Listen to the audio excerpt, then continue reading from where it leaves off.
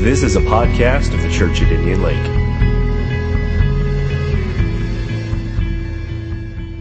So, how are y'all tonight? Man, I cannot describe to you how thrilled and genuinely honored I am to be with you all tonight. And I think part of the reason is because I love people who go to church on Wednesday night. And people who go to church on Wednesday night when it's raining.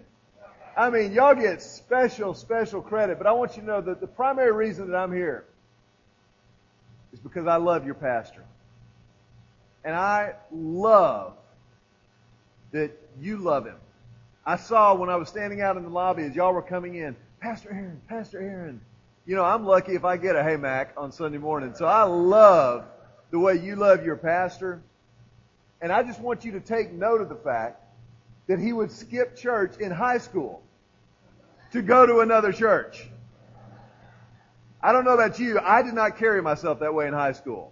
But that's the kind of pastor that you are. I want you to also understand part of the reason that I love getting to be here is because I love Aaron, because I have finally met someone who has married almost as far over his head as I did. So I've only gotten to know Beth in the last few years, and I had no idea. I was here in Tennessee a few years ago, and Aaron and I were having a conversation. She said, yeah, sometimes Beth leads worship. She's got a really good voice. And I thought to myself at the time, oh, that's unfortunate. Whenever the pastor's wife is leading worship, that is not a good sign. But Beth, you can blow, sister. That was awesome. Also, I want to take just a minute. Our worship pastor, Mark Grutis, is here with us tonight. Mark, right over here.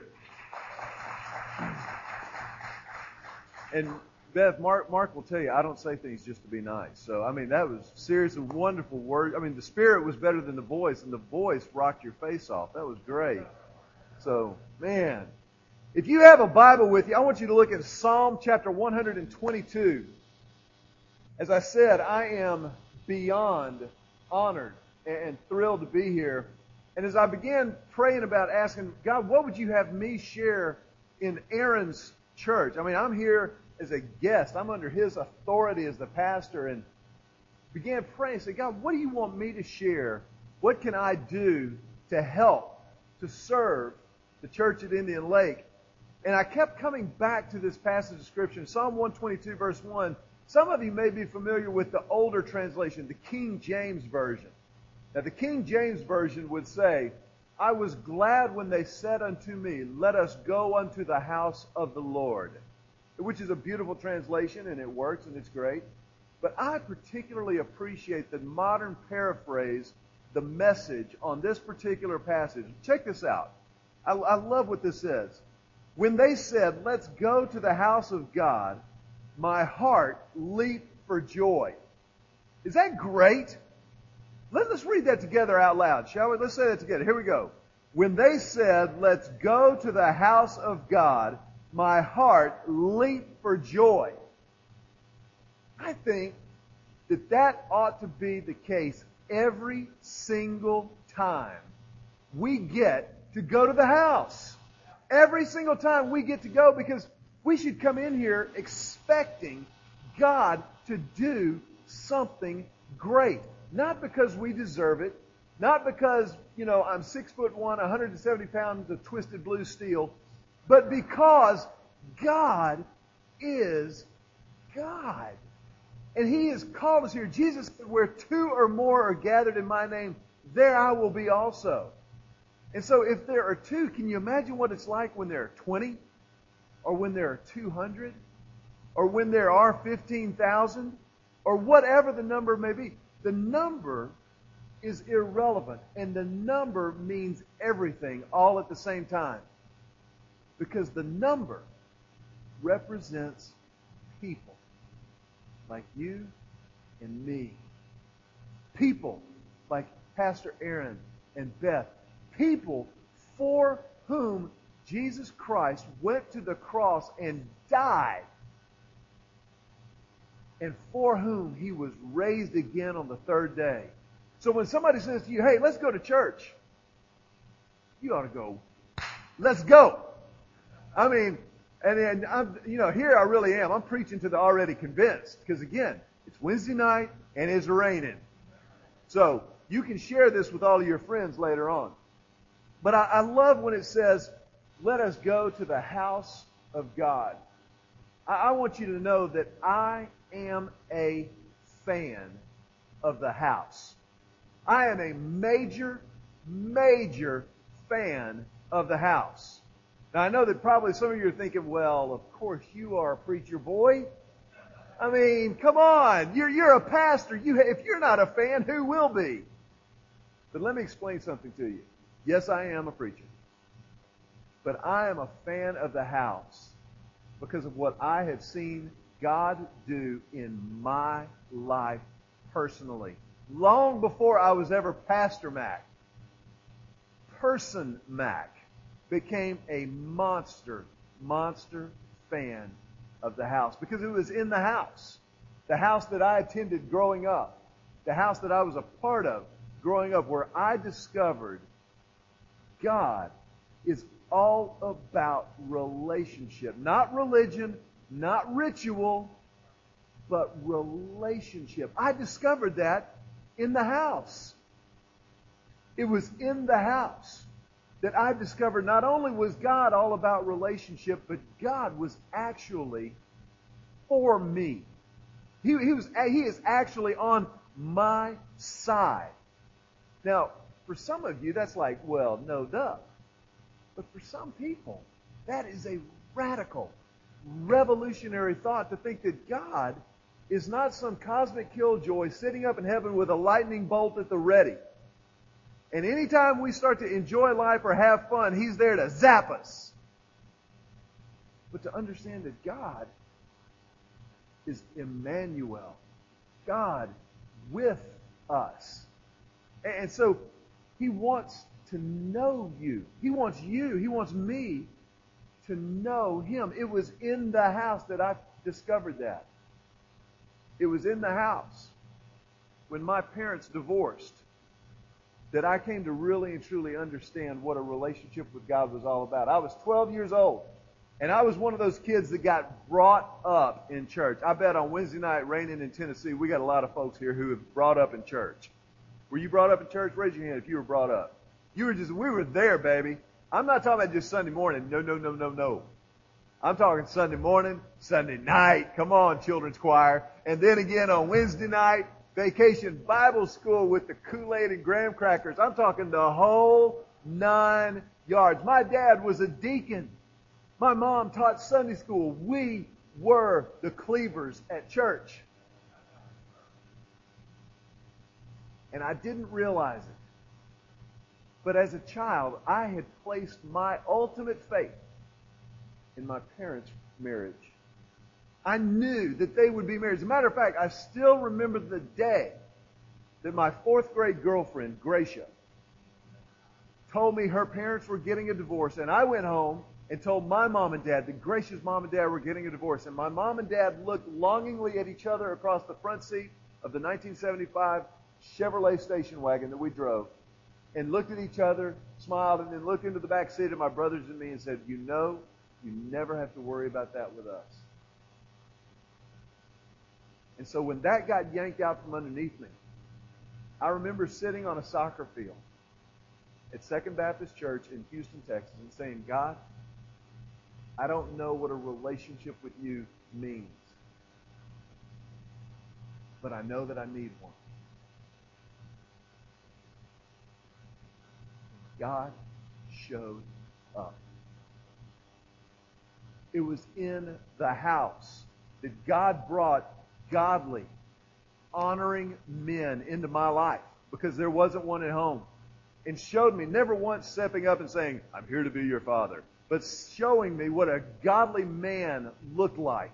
A godly man who loved God with all of his heart, who was passionately crazy, stupid in love with his wife, worked hard and provided for his family and poured into his kids. I got to see that up close and personal, though there wasn't one in my house, because of the house.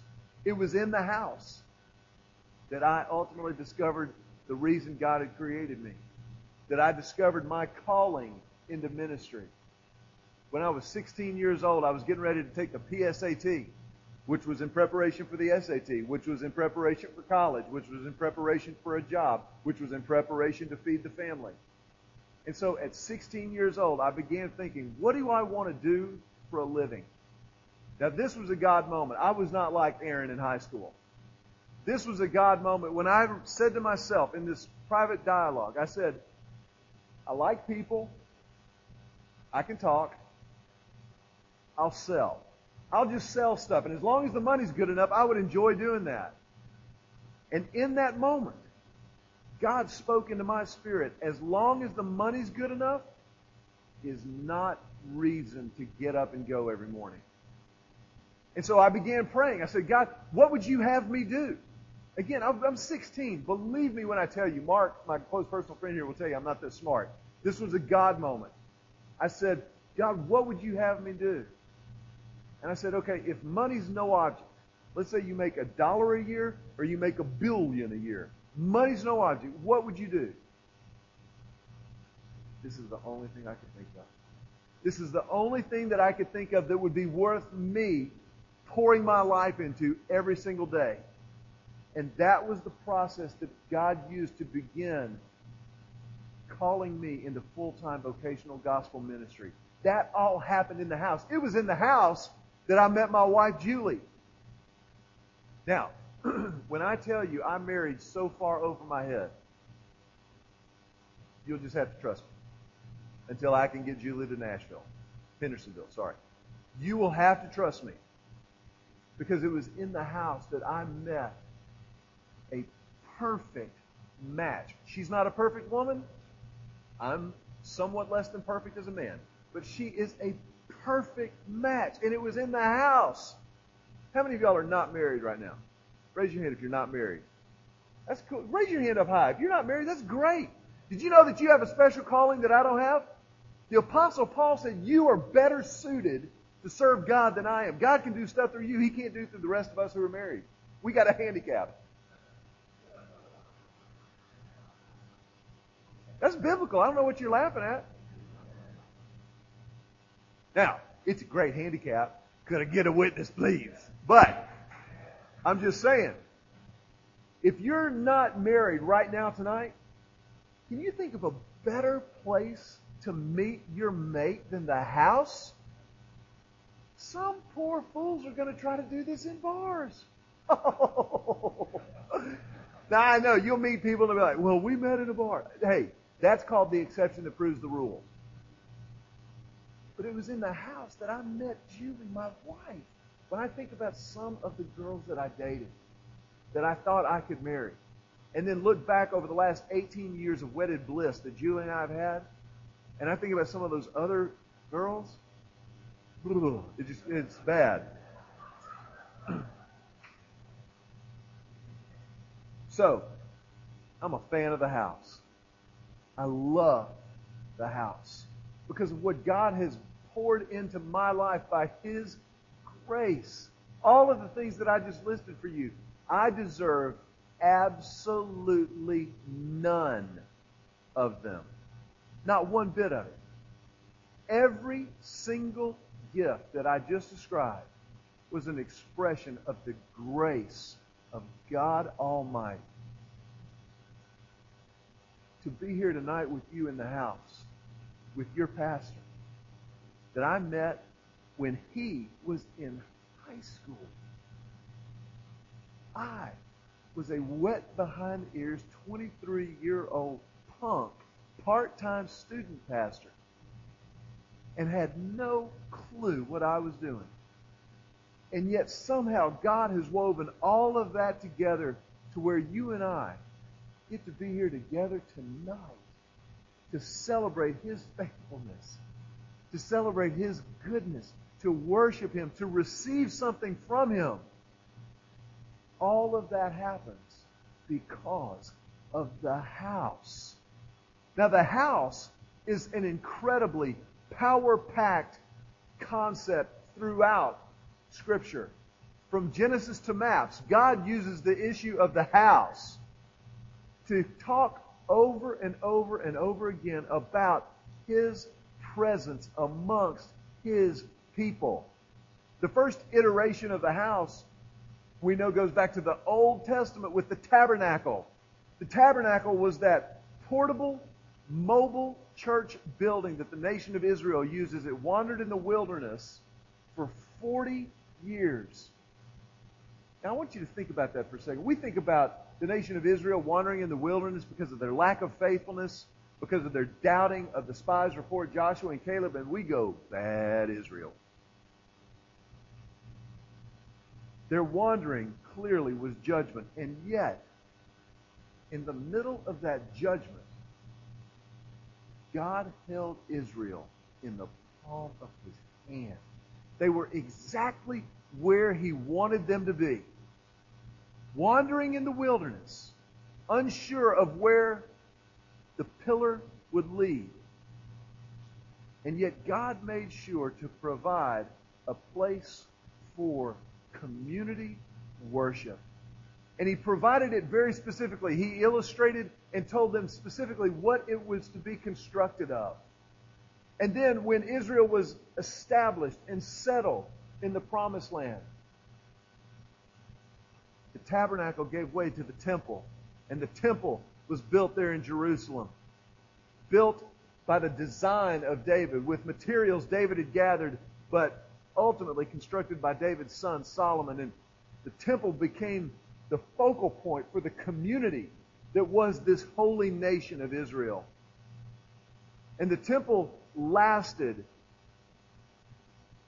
But in the wake of Jesus Christ, in the shadow of the cross, the temple gave way to something much more personal, much, much more powerful and proficient. I want you to see what I'm talking about in 1 Peter chapter number 2. 1 Peter 2, 4 through 5, among other places in the New Testament. This is what it says. As you come to Him, the living stone, Jesus, who was rejected by men but chosen by God and precious to Him, you also, like living stones, are being built into a spiritual, what's that word? House, to be a holy priesthood, offering spiritual sacrifices acceptable to God through Jesus Christ. You and I are the house. We are like the living stone, the cornerstone. Living stones that God is building into His house. Now I want you to do something for me, will you? Just trust me on this. I want everybody to stand up for just a moment. Stand up. Take a little deep breath. Now, I want you to look around the room at the faces of the other people in this room. Just take a look around the room real quick. If you don't have dinner plans and you're single, you may be making some about now. Okay? You can have a seat. I know some of you are thinking, if he makes me give a back rub to the person next to me, I'm not going to do that. Every single person that you just locked eyes with is being built into the house. Say house. The house. The house ain't bricks and sticks, pumpkin. The house is you and I. The house is the living, breathing bride of Jesus Himself, the church. And you all, here in Hendersonville, the church at Indian Lakes, have such an enormous opportunity. But let me tell you what it's going to take. It's going to take power that you don't have. I hope that doesn't rock anybody's world. But you, Church of Indian Lake, are called to do something that you can't do. Just like we in Austin at Lake Hills Church, we are called to do something that we can't do. Aaron shared with you kind of my spiritual lineage coming from Fellowship Church in Grapevine. When we moved to Austin, Fellowship Church had about 4,500 people showing up on the weekends to worship together as the house. We were meeting in a rented high school, MacArthur High School, Mighty Cardinals, home of Brian Bosworth. And it was an incredible move of God. We moved to Austin, and we're praying and seeking God and trying to be smart. We were working our heads off. The first Sunday of our church's existence, we had 144 people show up. We were like, wow, God, man, thank you. It's not 4,500, but man, it's a good start. So 144. The next weekend, we saw 77 people come to church. The weekend after that, 43. Now, remember earlier I said it's not about the numbers? That's true. But 144 to 77 to 43 is not the trend you're praying for when you start a church. We were sucking wind. I mean, it was like we had just run wind sprints for hours every single Sunday. There would be 35 people in the worship service. And when I tell you our band was bad, I mean terrible. And that's not a judgment call. That's just like today's Wednesday and it's raining. They were great people. And in heaven we will worship together. But it was the worst music you've ever heard in your life. And I would have to stand up and preach after that and act like it had been great. Boy, wasn't that great? Thank you all so much. Father, right now I just pray. And yet God did it. God was so faithful. He would give us just enough fuel to take one more step. Sometimes the fuel was one more person stepping over the line of faith in Christ and saying, I will surrender my life to this Jesus. You see one person do that, you'll get up and go again the next day. Sometimes it was a long-time Christ follower who had come alongside and say, I've never been to church in an elementary school cafetorium, but I'm coming back. We're like, okay, then we will too. Thanks. But we just saw inch by inch, life by life, God's faithfulness played out like I know you are here. But it requires an incredible amount of power. Can I tell you something? Anything you do to help or to bless your pastor and his wife helps you. Aaron didn't know I was going to say that because he would have told me not to. Anything you can do to help or to bless your pastor and his family helps you and it helps the house. Believe me when I tell you, he loves you. You are a loved congregation. I get that on the phone in Austin, 4 states away when I talk to him. And he needs your help. He wants your help. You have got a leader and a man of God like few churches in the country. And you need to understand the blessing that is. I know a lot of pastors. You got one of the good ones. All right?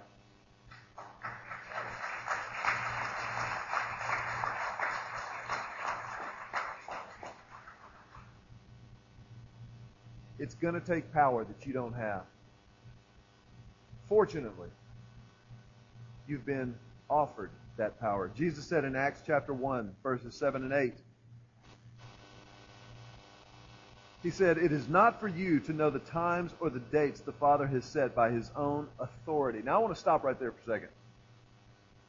Jesus is in conversation with His closest followers. This is post-resurrection. This is immediately before His ascension, His return to heaven. And the disciples ask Him, okay, is now when you're going to restore the kingdom to Israel? Now, I want you to think about that for a second. Now, put yourself in Jesus' shoes. Here, He has gone to the cross. He has suffered an excruciating death. Separation from God the Father. Alienated from Him because He became my sin, your sin. Died. separated from God, and rose again, came back to life like He promised He would do, even allowed them to touch the wounds in His side and in His hands. And basically they ask Him right here, okay, that was all great, but is now when the kingdom of Israel comes back? It's like little kids in the car on vacation. It's kind of like, are we there yet? If that were me, if I were in Jesus' sandals at this moment, I would have been like, are you kidding me? Did you miss the resurrection? That's my best stuff. But Jesus doesn't do that.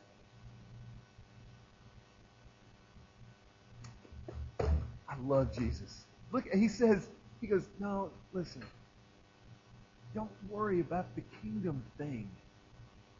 That's going to come in time. I've just gotten the ball rolling. The kingdom thing will happen. You take care of what I'm telling you to take care of. Then look at what he says. But you will receive power when the Holy Spirit comes on you, and you will be my witnesses in Jerusalem and in all Judea and Samaria and to the ends of the earth. He says, don't worry about when the trumpet blows. You'll hear it. But you're going to get power. You're going to get power that you don't even know anything about. You're going to get power that you really are afraid to ask for. Because you see, as long as Jesus was there with them in the body, He was their power. He was there with them. But when He returned to heaven and His earthly ministry was over, He imparted to them and to you and me the power of the Holy Spirit. He gave us the Spirit. But here's something so critical. The Spirit ain't for us. Did you hear me? The Spirit's not for us. It's in us. It's through us. But look at what the Spirit is for. You will be my witnesses in Jerusalem, Judea, Samaria, and to the ends of the earth. You know how we translate that here? You will be my witnesses in Middle Tennessee, all of Tennessee, the U.S. of A., and to the ends of the earth. You know where missions begins? At home. Missions isn't about Africa or New Guinea or Haiti. It can be. But don't cross an ocean unless you first cross the street. You work with people. You live with people. You go to school with people who desperately need to know how extravagantly God loves them. And the first way that they're going to see that is in how you love them. They're different. Jesus is different from you. A lot. How do we love those people? How do we meet their needs? How do we answer their questions? You know where our power is. Our power is not in us. Here's where our power is. Romans chapter 1, verse 16. I'm going to skip ahead a little bit. Romans 1:16, the Apostle Paul is writing to the church in Rome. And he says, I am not ashamed of the gospel, because it is the power of God for the salvation of everyone who believes. I am not ashamed of the gospel. I can be ashamed of my behavior sometimes. I've got stuff, baggage, junk in my trunk. I've got stuff that tonight, if I thought Aaron had a video that would show my entire life story on this video screen behind me, I would run out of here with my hair on fire.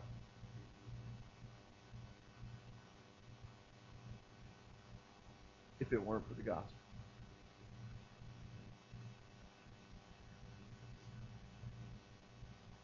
Because I'm clean. Not because I'm a pastor. Not because I'm from Texas. Especially not because I'm from Texas. But I'm clean because of the gospel. The gospel of Jesus Christ. I hope that you can communicate the gospel. If you were to walk into Starbucks tomorrow morning and order a grande latte with an extra shot of espresso, because that's how God wants us to drink it, and the barista behind the counter were to look at you and say, you were at that church last night with that skinny redheaded guy from Austin. What's the gospel? Could you explain it? I mean, I'm just talking about in common English. Could you tell him or her, what's the gospel? What does it mean? Oh, that's why I go to church all the time. No, I understand. What's the gospel?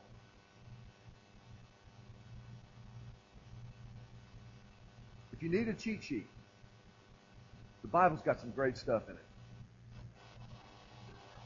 2 Corinthians chapter 5. Therefore, if anyone is in Christ, he is a new creation. The old has gone and the new has come. And all of this is from God, who reconciled us to himself through Christ and gave us the ministry of reconciliation. That God was reconciling the world to himself in Christ, not counting men's sins against them. And he has committed to us the message of reconciliation. To us. If you and I can't explain the gospel, who can? Here's the deal, too. This is the dirty little secret that no pastor wants to talk about. The barista at Starbucks,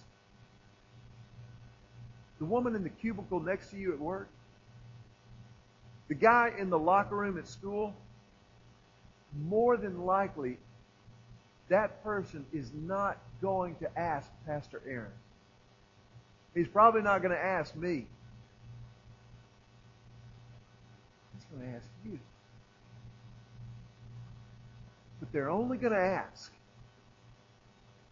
if they see the ministry of reconciliation in your life. If they see you living in that gospel power. I'm a huge fan of Bishop T.D. Jakes. The bishop can preach. As we like to say, he can flat shuck corn.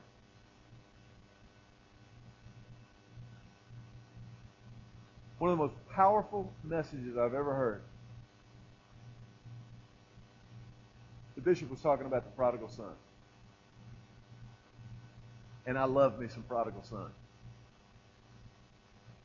And he told the story, as only the bishop can, and explained that the father's younger son had come to him and asked for his inheritance in advance, taken the money and run, gone off to the far country and squandered it on wild women and living.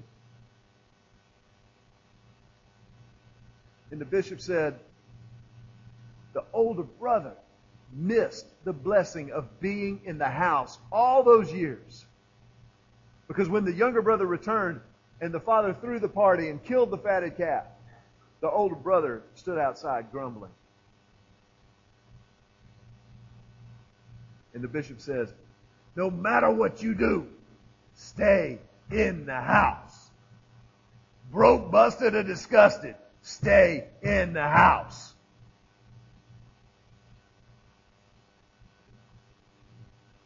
Stay in the house. Stay in the house. You are blessed beyond measure, pressed down and spilling over to be in this house. I want to ask you to do yourself a favor. to do the kingdom of God a favor, I want to ask you to pray about and think about orienting your life around the house. Our world throws a lot of distractions at us. Work, I understand you got to eat, believe me.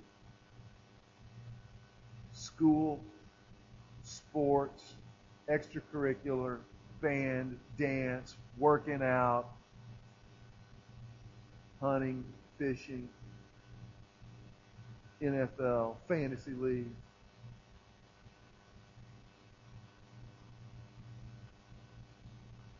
The house is the hope of the world. Moms and dads, your kids need to be in the house. No, I don't want to force it on them. Are you kidding me? You force them into sports? I've done it, so I'm not preaching at you, okay? I've repented, but I've done it. The house is where they need to be. The house is where we need to be. I want you to think about what Jesus Christ did with 12 crusty fishermen, tax collectors.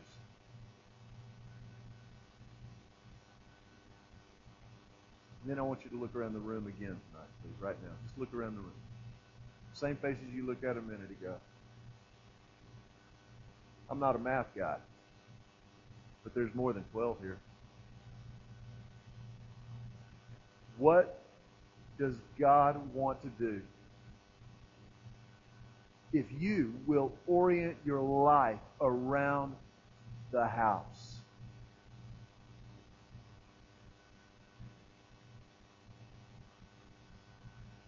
Sounds to me like power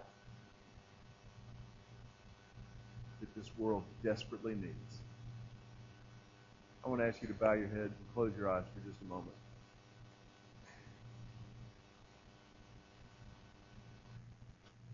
Our Father and our God, we worship you. We worship you, God, because you deserve it, and we need to worship you.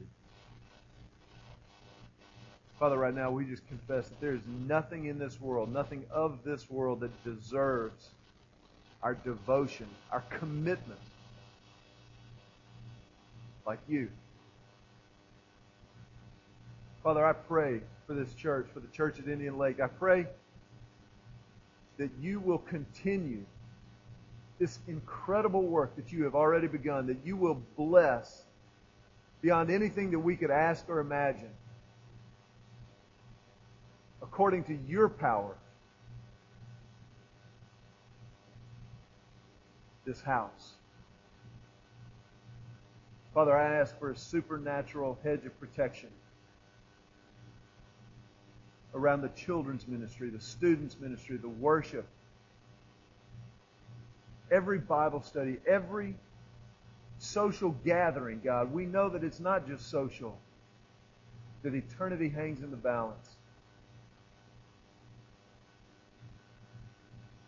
God, I pray tonight,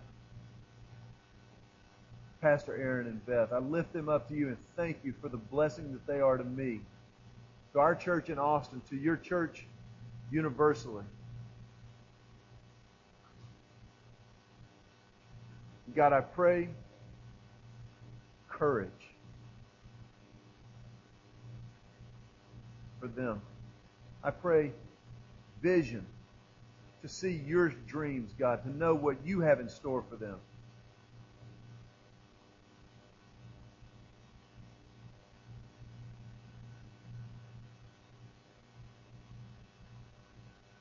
And in advance, Jesus, we give you the glory. Because we've already admitted we can't do this. But we know that you can, and we believe that you will. You've brought them too far in too short a time to leave them hanging. I pray for this weekend's services, that there will be hundreds of people who walk through these doors, many of them brand new for the first time, not knowing what you have already in store for them. They will sense your Spirit, your joy, your peace, your truth, and your grace in every exchange.